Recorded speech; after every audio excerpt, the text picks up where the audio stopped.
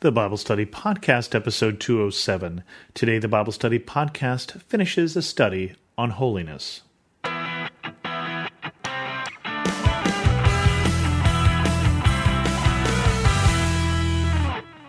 Welcome to the Bible Study Podcast. I'm your host, Chris Christensen. We're going to finish up the study on holiness today. Remember, we've been dealing with two different definitions of holiness, and going from the Bible dictionary, the first definition is set apart to the service or worship of God, hallowed, sacred, reserved from profane or common use, holy vessels, a holy priesthood. And the second one, spiritually whole or sound, of unimpaired innocence and virtue, free from sinful affections, pure in heart, godly, pious, irreproachable, guiltless, and acceptable to God.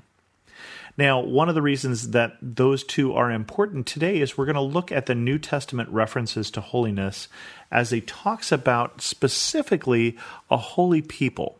And this is a reference that occurs many different times.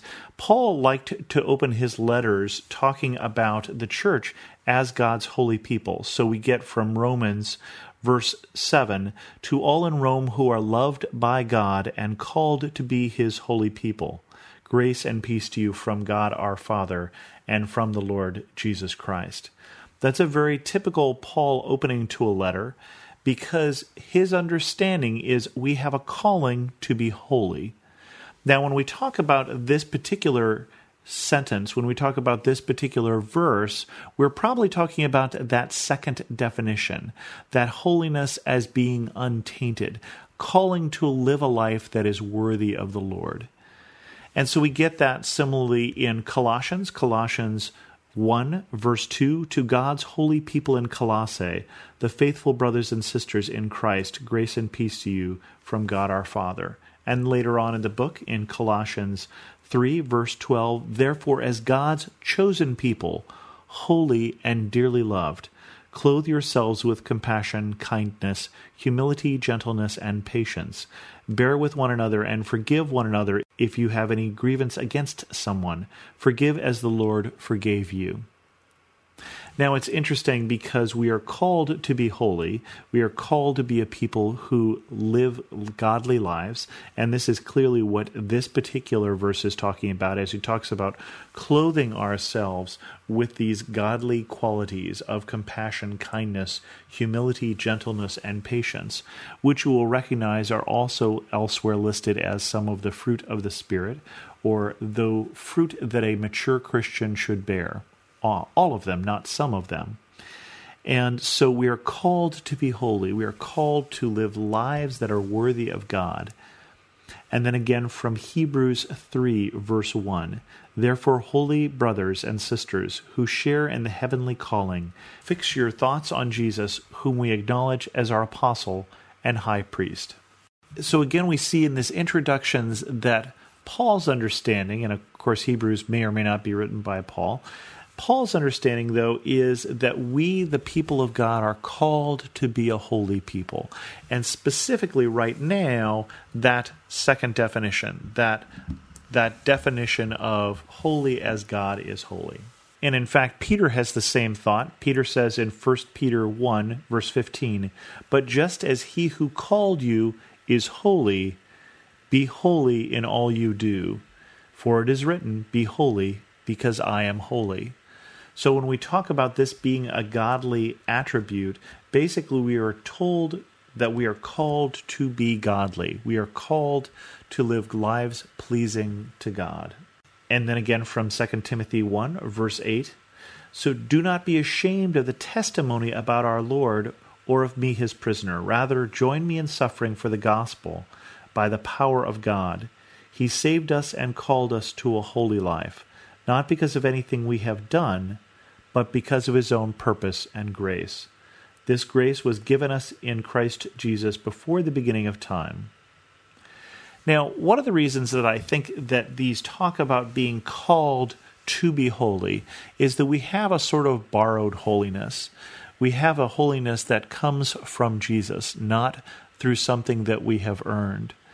And so we are called to be what we are not. We are called to be perfect while we are not. We are called to be godly while we are not. And so this calling is something that encourages us on to a destination. It encourages on in a direction of godliness, in a direction of holiness. And yet the New Testament is quite clear that it understands that we are not holy. We are not, as the Bible dictionary said, we do have an appreciation for things sinful. We are sometimes drawn in directions that are not in the direction of God. And yet we still are called to be God's holy people.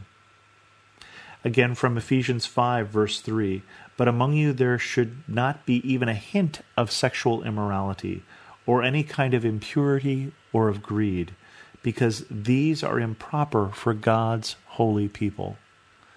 Now, clearly, as Paul wrote these words, he knew that there was, in fact, some hint of sexual immorality, that there were some impurity, that there was some greed. But we are called to be better than that. We are called to be different from that. And so he encourages people to be the holy people that God desires us to be. The way he specifies that in Romans 12 is, "Therefore I urge you, brothers and sisters, in view of God's mercy, to offer your bodies as a living sacrifice, holy and pleasing to God. This is your true and proper worship. Do not conform to the pattern of this world, but be transformed by the renewing of your mind. Then you will be able to test and approve what God's will is, his good, pleasing, and perfect will." We talked about this verse in the last study when we were talking about newness and renewing. But basically, as we look at this, it says, "in view of God's mercy." Now, two other churchy words that we sometimes throw out are mercy and grace. And I've defined them before, but they're really good basic ones to understand. Mercy is when you deserve punishment and you don't get it. And grace is when you don't deserve something good to happen, but it does. You are given something you don't deserve. And so in this case it says, "Therefore I urge you, in view of God's mercy." Therefore, as people who deserve to be punished but aren't, you should offer your bodies as living sacrifices. Basically, that we should put what God desires ahead of what we desire to please God.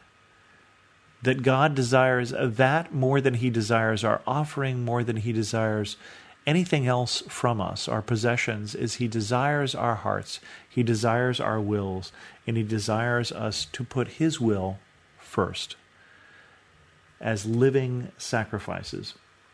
But there is also this thread in the New Testament of that other type of holiness that's set apart, but set apart for God's use. And we see that in 1 Peter chapter 2, verse 9. "But you are a chosen people, a royal priesthood, a holy nation, God's special possession, that you may declare the praises of him who called you out of darkness into his wonderful light. Once you were not a people, but now you are the people of God.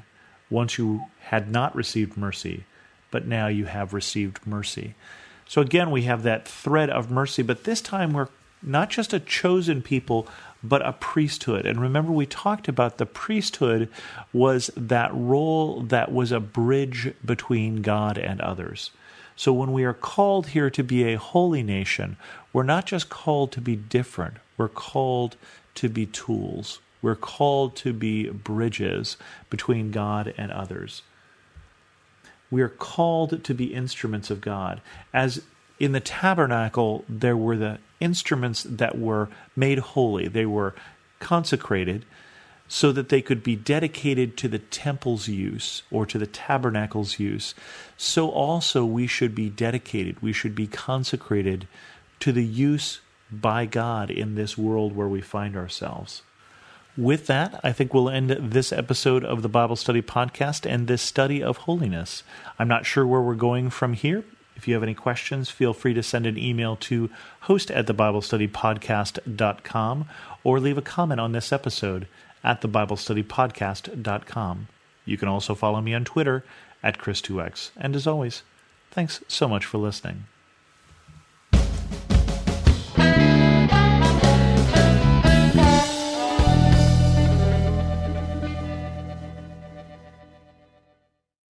Finding uplifting news in today's headlines is often like searching for a needle in a haystack. At the Story Behind podcast, we believe in the power of finding heartwarming tales and are happy to share empowering stories with you every week. Get inspired by the note a waitress received from a patron dining alone, and even hear about how one VIP passenger made a hardworking pilot get emotional before his flight. To start listening to the Story Behind podcast, visit lifeaudio.com